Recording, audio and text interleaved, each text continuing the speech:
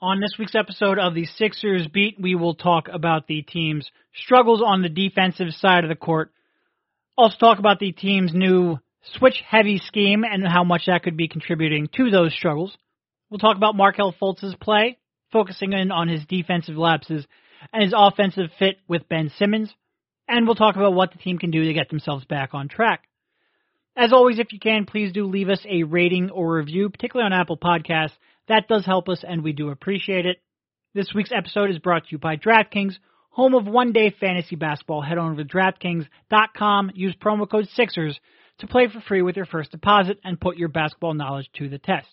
And with all that out of the way, on to the show.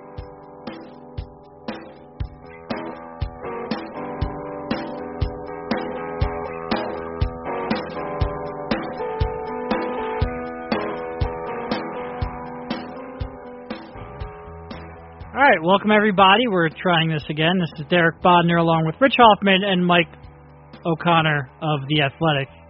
How you guys doing? You know, we're good. Little bit of technical difficulties. You had that pause before you answered, and I almost lost my shit. For those who don't know, we just got 15 minutes into the podcast, had some technical difficulties on some software we are trying out that did not go as planned. So we are re-recording this, but we will make the most of it. In all honesty, it was a pretty bad podcast anyway, so we can't do much worse. Like the Sixers, we're trying to sacrifice some short-term pain for some long-term gain, but it's been a rough half an hour here.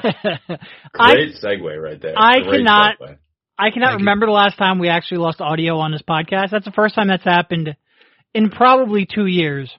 But like I said, at least it wasn't good content that we lost. So the Sixers, sitting here at 2-3 on the season. And I think when we sat down and we looked at the team over the last couple of days where they had off, the thing that jumped out to a lot of us, we focused a lot on Markelle Fultz. We focused a lot on him returning back to the form that saw him become the number one pick in the draft, that saw them give up another first-round draft pick, another high first-round draft pick to go up and get. But a lot of that, I think it's kind of masked maybe some of the defensive concerns on that side of the ball. And one of the justifications that we use, look, we know Simmons and Fultz are a natural fit offensively, but we have a lot more length, a lot more athleticism on the perimeter. So far, that hasn't really come out to be true. And the Sixers rank, I think it was 18th defensively in the league. They've had a couple games now in a row where they've been burned both in individual matchups and in their rotations. And I guess we'll start off on that side of the court. What's the biggest concern and the biggest takeaway for their defensive struggles? And how much of that do you think is a long-term issue?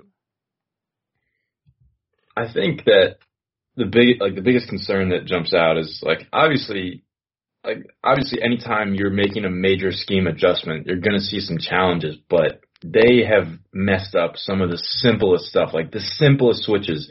They're not on the same page. And as we've talked about plenty of times, they're so mixed up right now that it's hard to honestly see what their rules are and see what is the dictating factor for what constitutes a switch.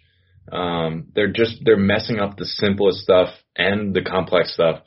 So it's just bad all around, but they just need to build the basic chemistry that comes with that new scheme.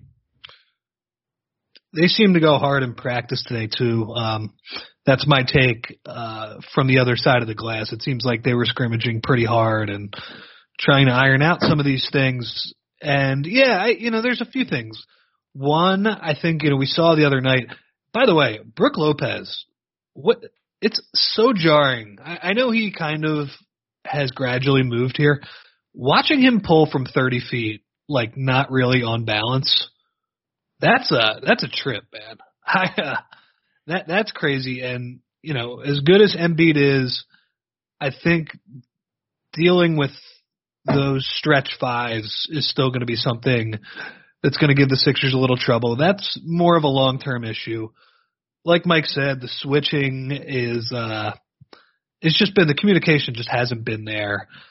That is something I think they're going to figure out at some point. I trust Brett Brown. I trust Embiid. I trust Simmons. I trust Covington. I trust Redick.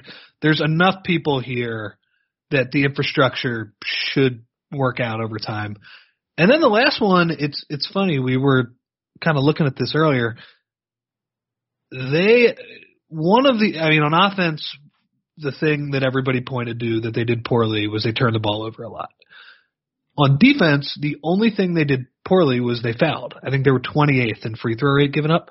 They are 4th right now.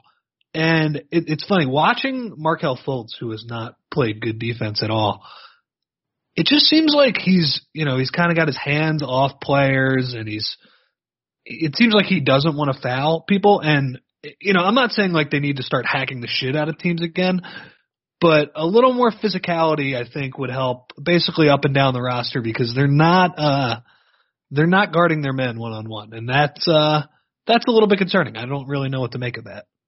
Yeah, in a podcast a long time ago, a long-lost podcast, we did mention the fact that their turnover rate, they're ninth best in taking care of the basketball, and this team has been 30th in the league for pretty much as long as we've been covering it, and they're 4th in not fouling.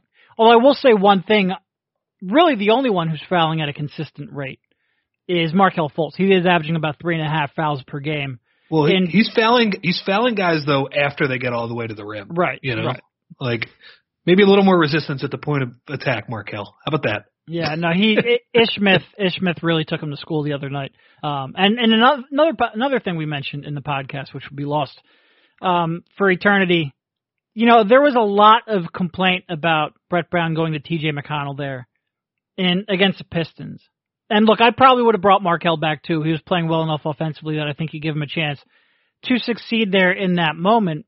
But he was taken off the floor because he could not stop Ish Smith to start that fourth quarter. He was playing a really bad point of attack defense, like Rich was saying. So I understood why Brown wanted to go in a different direction. Could he have gotten a minute or two to see if he could come back in and change the complexion of the game? Sure. But I think if you're going to look for why he sat, it was on that defensive side of the court. And I think Mike had a pretty good article today. Pretty good. Not great, but pretty good. Where he pointed out a lot of the miscommunication issues that they have and a lot of the one-on-one issues, because I think that's something where, as we talk about this new scheme and as we talk about how they've struggled to implement the new scheme, and look, switching isn't the most complicated. Like, this isn't a new strategy in the NBA. They should be able to get this down. It's much more, communication and everyone on the same page on what triggers a switch than it is anything really complex. But as much as we focus on that because it's new, because it's something they didn't really do quite as much of in the last few years, they're getting beat one-on-one too. Whether that's Blake Griffin on Dario Saric, whether that's Giannis on pretty much anyone who tried to defend him the other night, whether that's Ish Smith. And turning Ish Smith into a real weapon is not great for your overall chances of success. But they did that. And Markelle's been beat a lot one-on-one too. So you've got a lot of players right now, and even your better players aren't playing up to their level in Covington and Simmons. So you've got miscommunication, you've got a little uncertainty, and you've got a lot of players right now who just aren't playing up to their potential. And they haven't, offense or defense has been the one thing that they've been able to rely upon pretty much ever since Joel Embiid stepped foot on a basketball court. And they haven't had that yet at times this year. Yeah. Going back to Markelle, like I said this on the other pod, but he has racked up a bad list of names of people who have. You have another pod? Yeah, my other podcast. But yeah, the guys that have beat Markelle easily are not a great list of names. It's like DJ Augustine and Malcolm Brogdon and Ish Smith have had no trouble with Markelle. I mean, his defense has just been a disaster on and off the ball, like a complete disaster. He spaces out off the ball. On the ball, he doesn't play out of his stance. He's not shuffling his feet. His first slide isn't quick at all, trying to cut off angles. It's just like you can't find anything positive to say about it. It's been so bad. And for somebody that's trying to figure things out on offense, you have to get more out of him on defense. And I don't know what is getting in the way there. Like, something I thought about before the year was a guy like DeJounte Murray, who went to Washington, was not a good defender at Washington and became a very good defender with the Spurs. And you figure maybe like he had bad coaching at Washington, or he didn't feel obligated. But with great coaching and the responsibility, he learned it.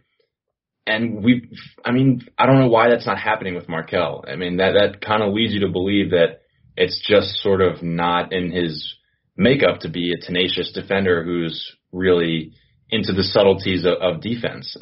Maybe that's just how he is. I think J.J. Redick had a pretty good quote today at practice describing, the Sixers' current struggles and this new NBA where teams are pushing the pace we really haven't seen before. Just reading the box scores every morning are crazy. Like I'm scrolling ESPN every morning and it's like, wait, does that say 149, 129 in regulation? Is that right? He had a good quote though. He basically was like, I think offenses are getting smarter and defenses are getting dumber. And I think he was kind of mentioning that the Sixers haven't really played smart defense so far. Yeah, and as far as Markelle, it's a decent reminder that coming out of Washington, this was the knock on him, was his defense. They weren't a good team, and I think a lot of us at the time said, well, it's because they have bad players, but he contributed on the defensive end to them being a bad team. And now, after everything he's gone through over the past year, you kind of forgot that. And, it's bad. Some of those Brogdon drives the other night were just so slow, and he was getting by him. Mm-hmm. It's bad. It's contributing to it. And it's funny. I think before the year, if we would have said they were 19th in offense through 5 games, even with, Markelle being certainly a drag on that starting unit, the Sixers probably would have taken it, but they do need to get the defense fixed because that's what they bank on. Yeah, and look, it's you try to remain optimistic with Markelle on this side of the court because he does have the size and, he does have some quickness. So I think Mike's point about stance is a key one, and that's really the key takeaway with defense. You can make a great chase down block, but defense is so much about attention to detail. And you see guys with tools all the time who don't translate, and Markelle certainly didn't translate as a defender in college. You hope that Brett Brown, then again, Ben Simmons didn't translate in college either, and Brett Brown got through to him. And you just hope that he picks up some of the, nuances and the intricacies and the technique to become a good defender, because right now he hasn't been. And for as much as we talk about the offensive fit, and we will talk about the offensive fit, he needs to, if the Sixers are really going to withstand him being in the starting lineup and playing 25 plus minutes per night, he has to become a contributor on that, and he just has to. And it's a tough ask for a 20-year-old guard who has pretty much no experience. Like there is a lot that he has to learn. But the first 2 weeks of the season have not been kind in that regard, for sure. Yeah, and as we mentioned, he's not the only problem, and they've had the scheme issues. But I think I honestly forget if it was this pod or the one we did earlier, but we brought up Dario, and he's just had so much trouble defending. Like Blake Griffin just absolutely torched him the other night, and same thing with whenever he was switched on to Giannis or Chris Middleton. Like they completely had their way, and it's a harsh reminder that Dario is like a complete one-position defender, and even within that position, he can't defend guys who are very dynamic. It's really something that should be discussed more when you talk about this team's issues going forward. Yeah, some of those Blake shots were ridiculous, though. Like, when Dario was playing off him and Blake was shooting step-back threes, kind of felt bad for him. I was like, I would give up that shot too. But yeah, Blake, there was, he scored 50 points. There was more than a few times when he kind of just spun around Dario easily for a bucket. I thought it was pretty interesting that Simmons, after that Milwaukee game, said that he should have been guarding Giannis right away. And if you looked at the stats, I think you tweeted them out there, Giannis didn't have a ton of success against Simmons, certainly much less success than he did against the rest of the Sixers.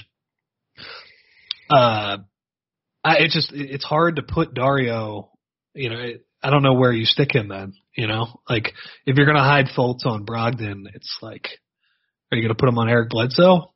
That's probably not going to go great. So, for such a good defense, the Sixers certainly have some matchup questions they're going to have to answer here. Yeah, and I mean, look, they had to answer a lot of these questions last year too, and they've for the most part found a way. Like, I do think once they stop getting exposed with some of these rotations, once they stop, they bring Fultz up to speed and he's more of a contributor on that end rather than a complete liability.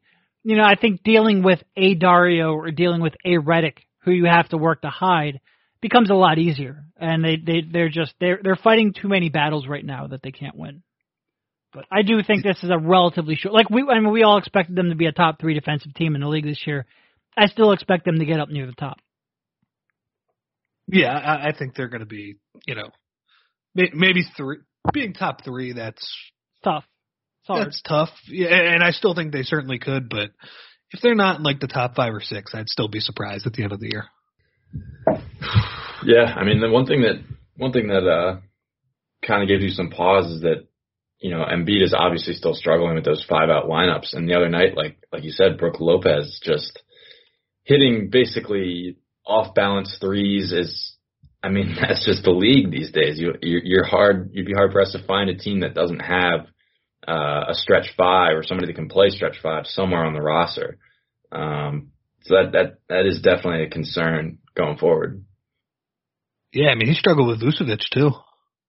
Yeah. They didn't play good defense that night. They played good offense, but that's something he's going to have to figure out. And I think it was like you said, I still have no idea what the hell their new scheme is that they talk about. They switch more, but yeah. They brought it up so many times. Yeah, the whole thing with Joel, he keeps saying that like he's supposed to cover the rim no matter what. And like every time there's a stretch 5 on the perimeter, like he's supposed to stay at the rim, and it's like I don't see that at all. That translated to chasing Jason Tatum in the first game. Right. Yeah. Derek, you tweeted that stat about all the wide open threes they're giving. I think they're like 3rd in the league in that, to the bad. That I would imagine a lot of those are just Embiid going for a block and then kicking it out to his man who's wide the F open. Yeah, no, that certainly plays a part. Some of them are threes that they're conceding, but yeah, no, I mean it's and I mean part of it's probably dribble penetration too. Like there's probably a whole host of things. I think the thing I keep going back to is they're not giving up all that many points in transition. So if they're playing half-court defense to this level right now, if those turnover problems come back to where they typically have been, then this could be a even more of a continued struggle. So they have some things to tighten up, that is for damn sure. Yeah, I'm still just confident in the infrastructure, but it's hard. Go ahead. I was just gonna say it's hard not to have a really good defense around Joel Embiid. Like if you start the season with Embiid, Simmons, and Covington, you better have a pretty good defense. It might not be dominant like last year, but it better be pretty good. Yeah. And back to the point about the Detroit game. I think initially people were like, why was TJ in? And to be clear, I would have played Markelle in that moment because it's more of a long-term play, and he was going pretty well offensively. Certainly looked the best that he has all season so far. And I thought it was just a good spot to try and give him, important minutes and see if he can help you there. I think a lot of people were like, well, TJ was getting smoked by Ish Smith. No, Markelle was the one who was getting really smoked by Ish Smith. So when Brett said, and that was notable that he was like, he's more of a defensive type player. I think he, that was his way of saying like he got smoked by this guy, and I don't trust him in those moments. So that'll be the little dance with Markelle and how to treat him. Is they do not seem like they have a full-time answer for that by any means. They don't. They definitely don't. No. Okay, so let's transition over to Markelle's offense for a bit. But before we do that, a quick word from Robinhood. Robinhood is an investing app that lets you buy and sell stocks, options, cryptocurrencies, and ETFs, and do so all commission-free.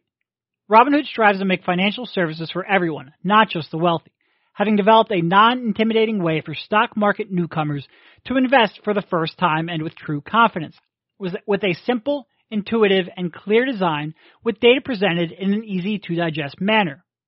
Having tried a number of different trading platforms in the past, the part that blew me away with Robinhood was the design of the app. Data can be overwhelming. and data presentation is key in making informed decisions, and Robinhood does this better than any app I've previously tried. Robinhood's web platform also lets you view stock collections, so you can zoom in on the most popular stocks or search in sectors like entertainment, social media, or the like. With Robinhood, you learn by doing, as you can discover new stocks and track favorite companies with your own personalized news feed, and create custom notifications for price movements so you never miss the right moment to invest. Best of all, while other brokerages charge up to $10 for every trade, Robinhood doesn't charge commission fees. Trade stocks and keep all your profits. Robinhood is giving listeners a free stock like Apple, Ford, or Sprint to help you build your portfolio. Sign up at Sixers.Robinhood.com.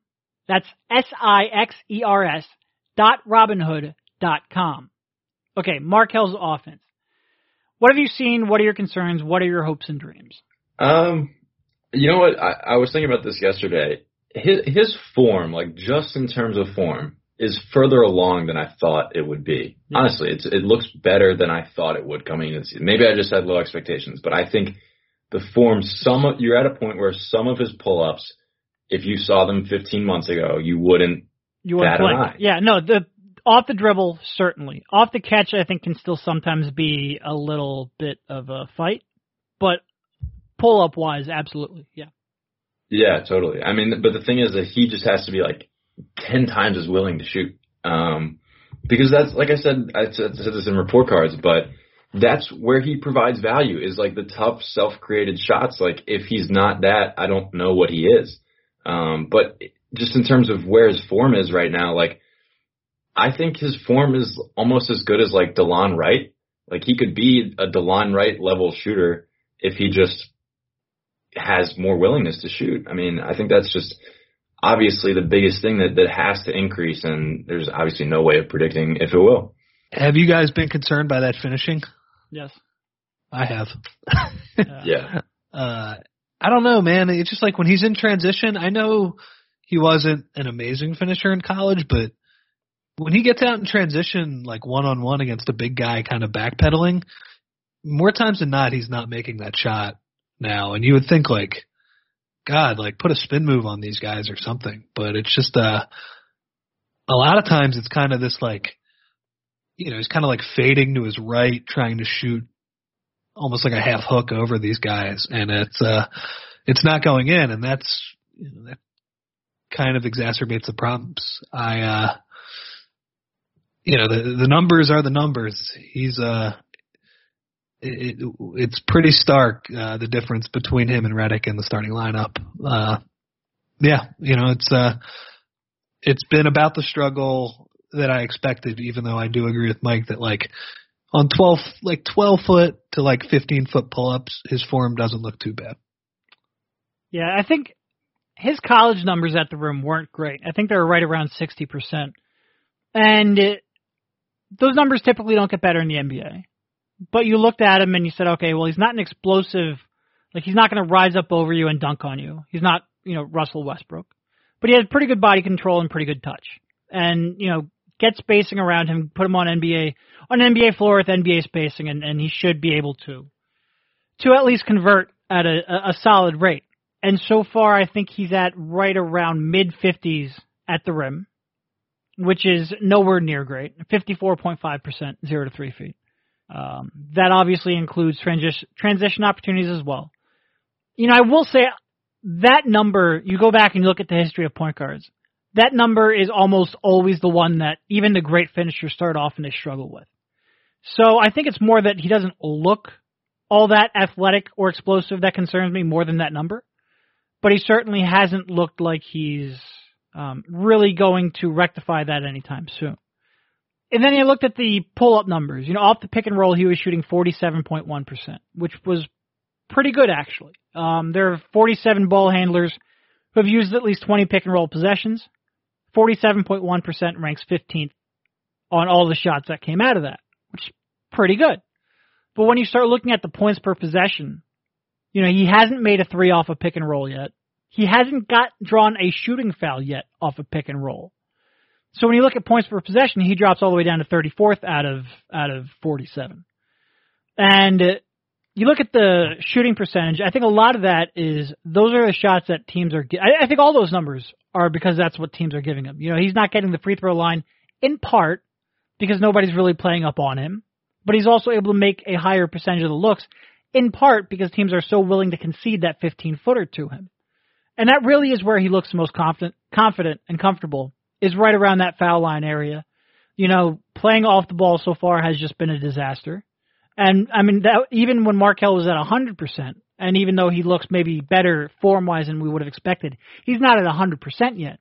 But even when he was confident Markelle Fultz at Washington, we knew that transition to playing off-ball with Simmons was going to be a struggle. And so far it's been much more than that. I mean, realistically, if it was the playoffs right now, I couldn't see how they would play those two a single minute together. It's been that bad. But you obviously want to grow that. You want to give it some time. I do wonder how long that is going to be. But it has been way more than a struggle. He looks passive off the ball. His teammates don't necessarily look like they have confidence in him off the ball. And you're playing 4-on-5 way more than you should. Yeah, I've talked to a couple people about this, but I feel like there's some part of him where like all of his basketball instincts have sort of abandoned him in one way or another. Like, it's just when you guys were talking about the finishing, and I think that there's just so much more he can do as a finisher. Like, get into somebody's body and give a little chicken wing, like push a big man off of you and fade back and try and hit one off the glass. Like, get creative, just like get into the body of big men and that sort of thing. Like, I don't understand why he's been passive around the rim. Like, he's not even attempting to rise up and try to finish. And again, like I said, it just kind of feels like his instincts aren't there. Like they've kind of abandoned him. But yeah, in terms of Ben and Markelle, like what's interesting is I have noticed that there are times where you're like, okay, having some more ball handling on the court like actually helps. Like there have been times in transition where Ben kicks the ball up to Markelle and he is able to dribble down and get a layup or a dunk. You're like, okay, like JJ couldn't do that. I see how there's a possible benefit to having more ball handling on the floor. But when he's shooting at the level that he is right now, when he's defending at the level he is right now, and when his instincts in getting to the rim aren't quite there, it's really been a disaster. Throw up a floater every once in a while too, if you can't get all the way to the rim. Just mix it up, right? You know, it's going to help you in the long term if, you know, the big man or whoever's guarding you is not sure what you're going to do. I think one area of worry, and, you know, we talked about how they are taking care of the ball, and that, by the way, everybody who loses their mind about turnovers, it's not the be-all, end-all. A lot of years, the teams that finish top in taking care of the ball, those Doug Collins type offenses are not very good. Brett the other day was practically begging Markelle to turn the ball over. He's like, please take a risk. And if that leads to a turnover, so be it. I love that he said that too. He's like, look, I love taking care of the ball as much as the next guy, but if you're not trying to create these high quality plays that you are theoretically capable of, like, what are we really doing here? Brett, I've seen my mentions. I don't think you care as much about turnovers as the next guy. That was such a sticking point for so long last year that I'm guessing you probably care less. People just lose their minds over turnovers. Yep. So one thing I would say that I'm a little concerned about is you are taking care of the ball. Embiid and Redick have been about as good as they can be. Yeah. And you're still only 17th in offense, which is like, look, it's like you said, Derek. This is not what they're going to be the entire year. It's just kind of what they've been so far when you look at these numbers. But those two have just been dynamite. And, you know, we just saw today Embiid rolled his ankle. I don't think anybody really has any word on how serious that is. You know, he's listed as questionable tomorrow, so maybe that's a good sign, but, you know, I'm hesitant to even say that when it comes to Joel Embiid's feet. You know, we'll see what it's like. But those guys have been really damn good offensively. And shit, I mean, if they weren't awesome against Orlando, you're staring at 1-4 right now. So there's there's a lot of work to be done with this group. I'm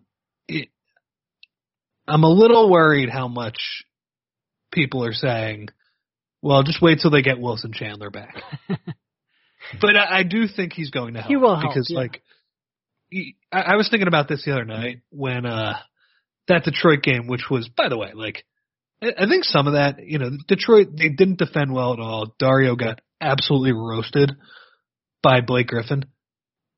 Blake Griffin needed to score 50 points and play out of his freaking mind to beat you on the road without Ben Simmons. Sometimes it's like shit just happens. But the one area I noticed on that last play when he had Amir in the game at the end, and I think that was probably a mistake. Yeah, I think we can classify that one in the mistake column. Yeah. Yeah, but on the other hand, who are you going to put in for him? Are you going to put JJ in? Because if if JJ's guarding Reggie Bullock and you're going to play a switching defense, Blake's just going to bully him, his good buddy, all the way to the rim. I don't know. But the point is, if you have Wilson Chandler and Ben Simmons in that situation, they're both playing and they're both able to execute a switching defense at the end. So he should help a little bit, a little more Mike Muscala. He hasn't been great, but can theoretically play. The one, and this is kind of a minor thing, I'd like to see Mike Muscala take Amir Johnson's backup 5 minutes. Yeah. When Chandler comes back. I have, hopefully Amir doesn't search, he can't search his name when I'm talking about him on a podcast. I'll make sure I put him in the podcast description just for you, Rich. Just for you. Great dude. Played well for the Sixers last year. They're just I think you had the stat today, Derek. They're just not protecting the rim when he's in the game. It's bad. Yeah, no, he's had a little bit of a offensive renaissance here. He's playing pretty, and somehow he's been pulling out these highlight dunks once a game that I had no idea he has. I didn't know Amir could do that 10 years ago, and he's been doing that on the regular now. But defensively, he's just been a disaster. And that, quite frankly, I think we were, in terms of Sixers, media and Sixers fans, we were probably on the pro Amir side last year. But he has not been good defensively so far this year. Dario has not been good defensively. Markelle, we talked about quite a bit. They just, you brought up a fair point. They don't have very many switchable wings right now. So there's just not that many players. What are you going to do? Bring in Landry Shamet for a defensive stop? Your options were certainly limited.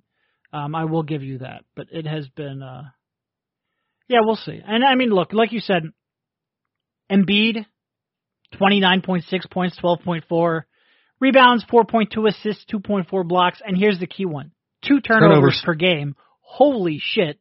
I think his turnover rate, which 2 years ago we're talking about an 18% turnover rate as a rookie, 15.6% last year, 7.3% this year. So he's really cut down on those turnovers.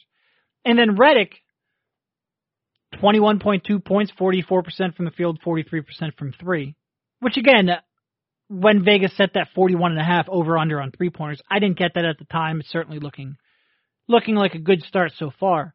He's been fantastic, playing more minutes per game now than he did last year. I think this would be the highest minute total of his career, actually, which he didn't expect when he came off the bench, but here we are. Although he's starting every second half, so I guess that cancels that out a little bit. He's been fantastic, but Dario just struggling mightily. Cove didn't play a good game the other day. And you've got someone in Fultz right now who is either completely passive and playing 4-on-5 off the ball, or he's playing the most inefficient brand of basketball when he's on the ball. And look, we can all sit here and say we want to see Markelle take those 15-foot pull-up jumpers. We want to see him coming off the pick and roll and showing what he showed at Washington. And I believe that. I do want to see that. But that's more for what it can bring in the future and how he can evolve that into being the confident player he once was than it is saying that is efficient winning basketball right now. It's not. And especially when you're not making threes, you're not getting the free throw line. He's going to have a real hard, 47% isn't going to cut it on mid-range shots. He's going to have to keep shooting. So it's been a struggle. But you just hope, the scary thing for me, and I think Dario will turn around. I think they'll turn around their defense. I think Wilson Chandler will help. The scary thing for me is, can Embiid really play this well the entire season? Can he really average 30 a night and only turn it over twice a game? Like, this seems a little bit unsustainable, even for someone who I think we all took the over-under on his points. You're going to have some periods of time where Embiid's going to struggle. And right now, I don't know how this team combats that. Yeah, I mean, Joel does look incredible, though. And I've been working on a piece about him, but, I mean, some of the stuff he's doing, like driving from the perimeter and getting to his pull-up, he's hit more, I tweeted this, but he's hit more hezzy pull-ups than Fultz has this year. And he's hitting step backs, like all this stuff. I mean, you can just really tell that offseason work is paying off. I don't know. I do think he can kind of sustain it. Like that night in Milwaukee, I felt like he played terrible and he had 30 and 19 and 6. So I don't know. I feel like he's just one of those players who just dominates with his sheer presence. I certainly expect at the end of the year he'll be averaging 25-plus points per game. Like, don't misinterpret that to thinking I think he's going to struggle. It's just he will hit periods of the year where he's not going to be able to sustain that night in and night out. Right, and I do think the turnovers will probably go up. Yeah. They kind of have to. There's no evidence of Joel Embiid being this good with the ball. He's only had one WTF turnover, I think, in the past 4 games. Like one where he just tosses the ball into the third row. That's amazing, man. The first year he was doing that twice a night. He just looks fantastic. And, to do it with all the attention, like, it's funny when you just like paused it on one of his post-ups. He didn't have a great game against Milwaukee. His stats at the end of the night were pretty good, which is, I guess, a testament to him. But, my God, he got the ball in the post. Like, every set of eyes was on him. And, they were looking to double and dig down and scrape. And he's just been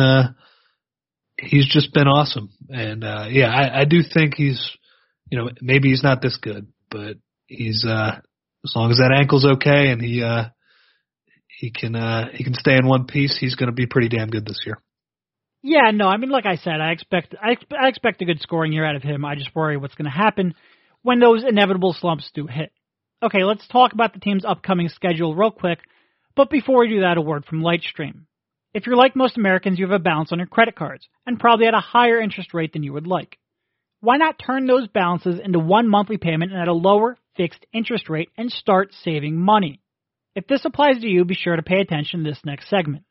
Lightstream offers credit card consolidation loans from 6.14% APR with AutoPay, which is significantly lower than the average credit card interest rate of over 18% APR. Lightstream believes that people with good credit deserve a great interest rate with no fees attached. Get a loan from $5,000 to $100,000, and you can even get your funds the same day that you apply. Guys, I've gone through this process myself, and let me tell you how quick, easy, and painless the application process was. This is a flexible loan at a great rate that's hassle-free to apply for. Our listeners will even get a special discount on top of Lightstream's already low rates. The only way to get this discount is to go to lightstream.com/Sixers.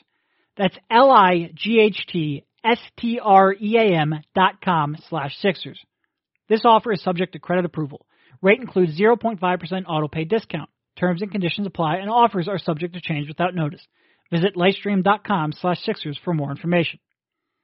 Okay, the upcoming schedule. Charlotte, Atlanta, Toronto, Clippers, Detroit.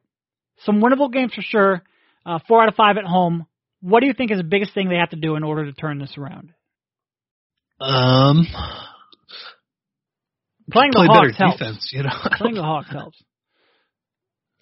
Yeah, I mean, not trip over each other every time there's a switch. They need to figure out what their rules are, what their concepts are, and stick by them because they've been terrible with them.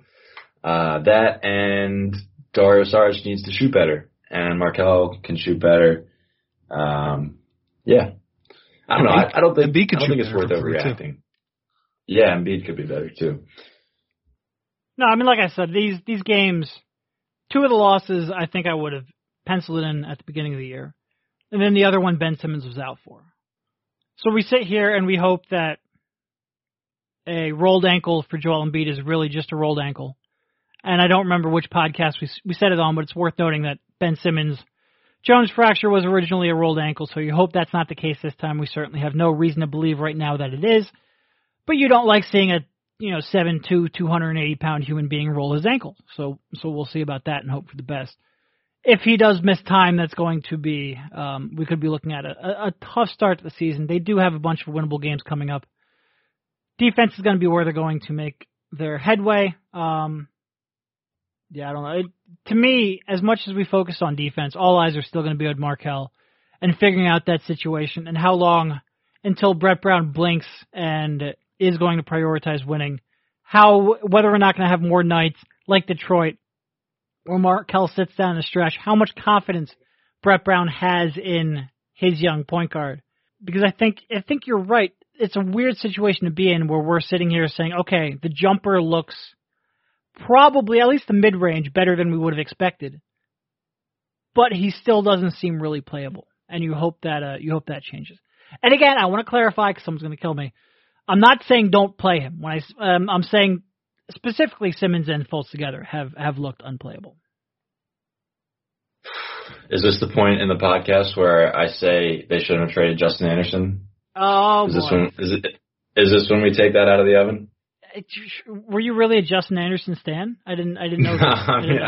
I'm half joking, but it is kind of ridiculous that like you watch Furkan Korkmaz get bulldozed by Giannis, and you're like, I don't understand why this team doesn't have more wing defenders. I'm not saying Justin Anderson is the answer to that, but if there is one like structural concern that stood out in these 4 or 5 games, it's been like, wow, I wish this team had more versatile defenders on the perimeter.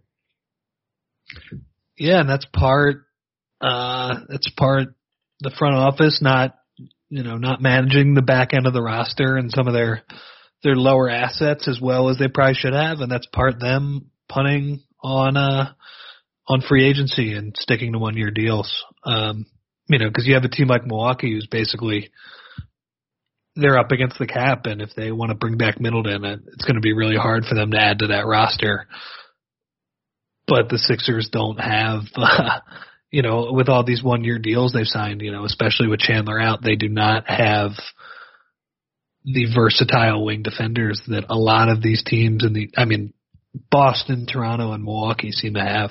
So they're going to have to try and win a different way.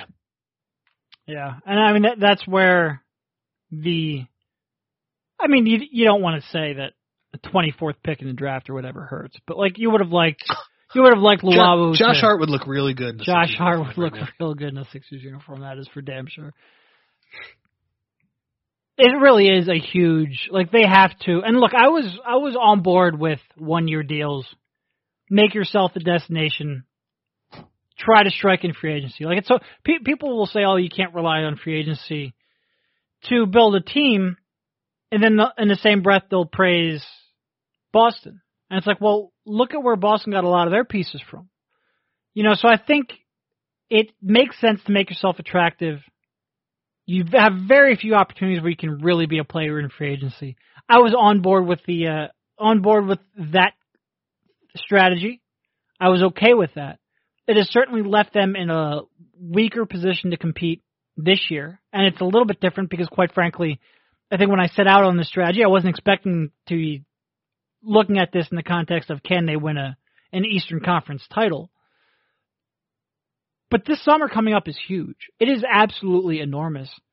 Being the last year that you're going to have money, being the last year where a lot of these, you're really going to have the chance to trade for a guy because you have so much flexibility and salary cap and still having that future draft pick, although a little less valuable future draft pick for the Heat. Elton Brand better learn quickly. He better learn quickly. That's for sure. It really, I hate talking about this, but that trade, look at where the assets that they inherited and the assets they are at now. It is astronomical how much more difficult it would be to make a trade of consequence to bring in the third missing piece. Going from that third pick in 2017, that Kings pick and that Lakers pick, to have that basically now be Markelle Fultz, who might have a lot of potential, but isn't a real trade chip right now. Zaire Smith, the future Miami pick, and that's it. That's all you got. That's all you got out of that. It's been if you're looking to trade for Anthony Davis, it's hell of a lot harder now. All right, that's it. Time to cut this off. Thanks for jumping on, and we'll talk to you soon. See you, man. See ya.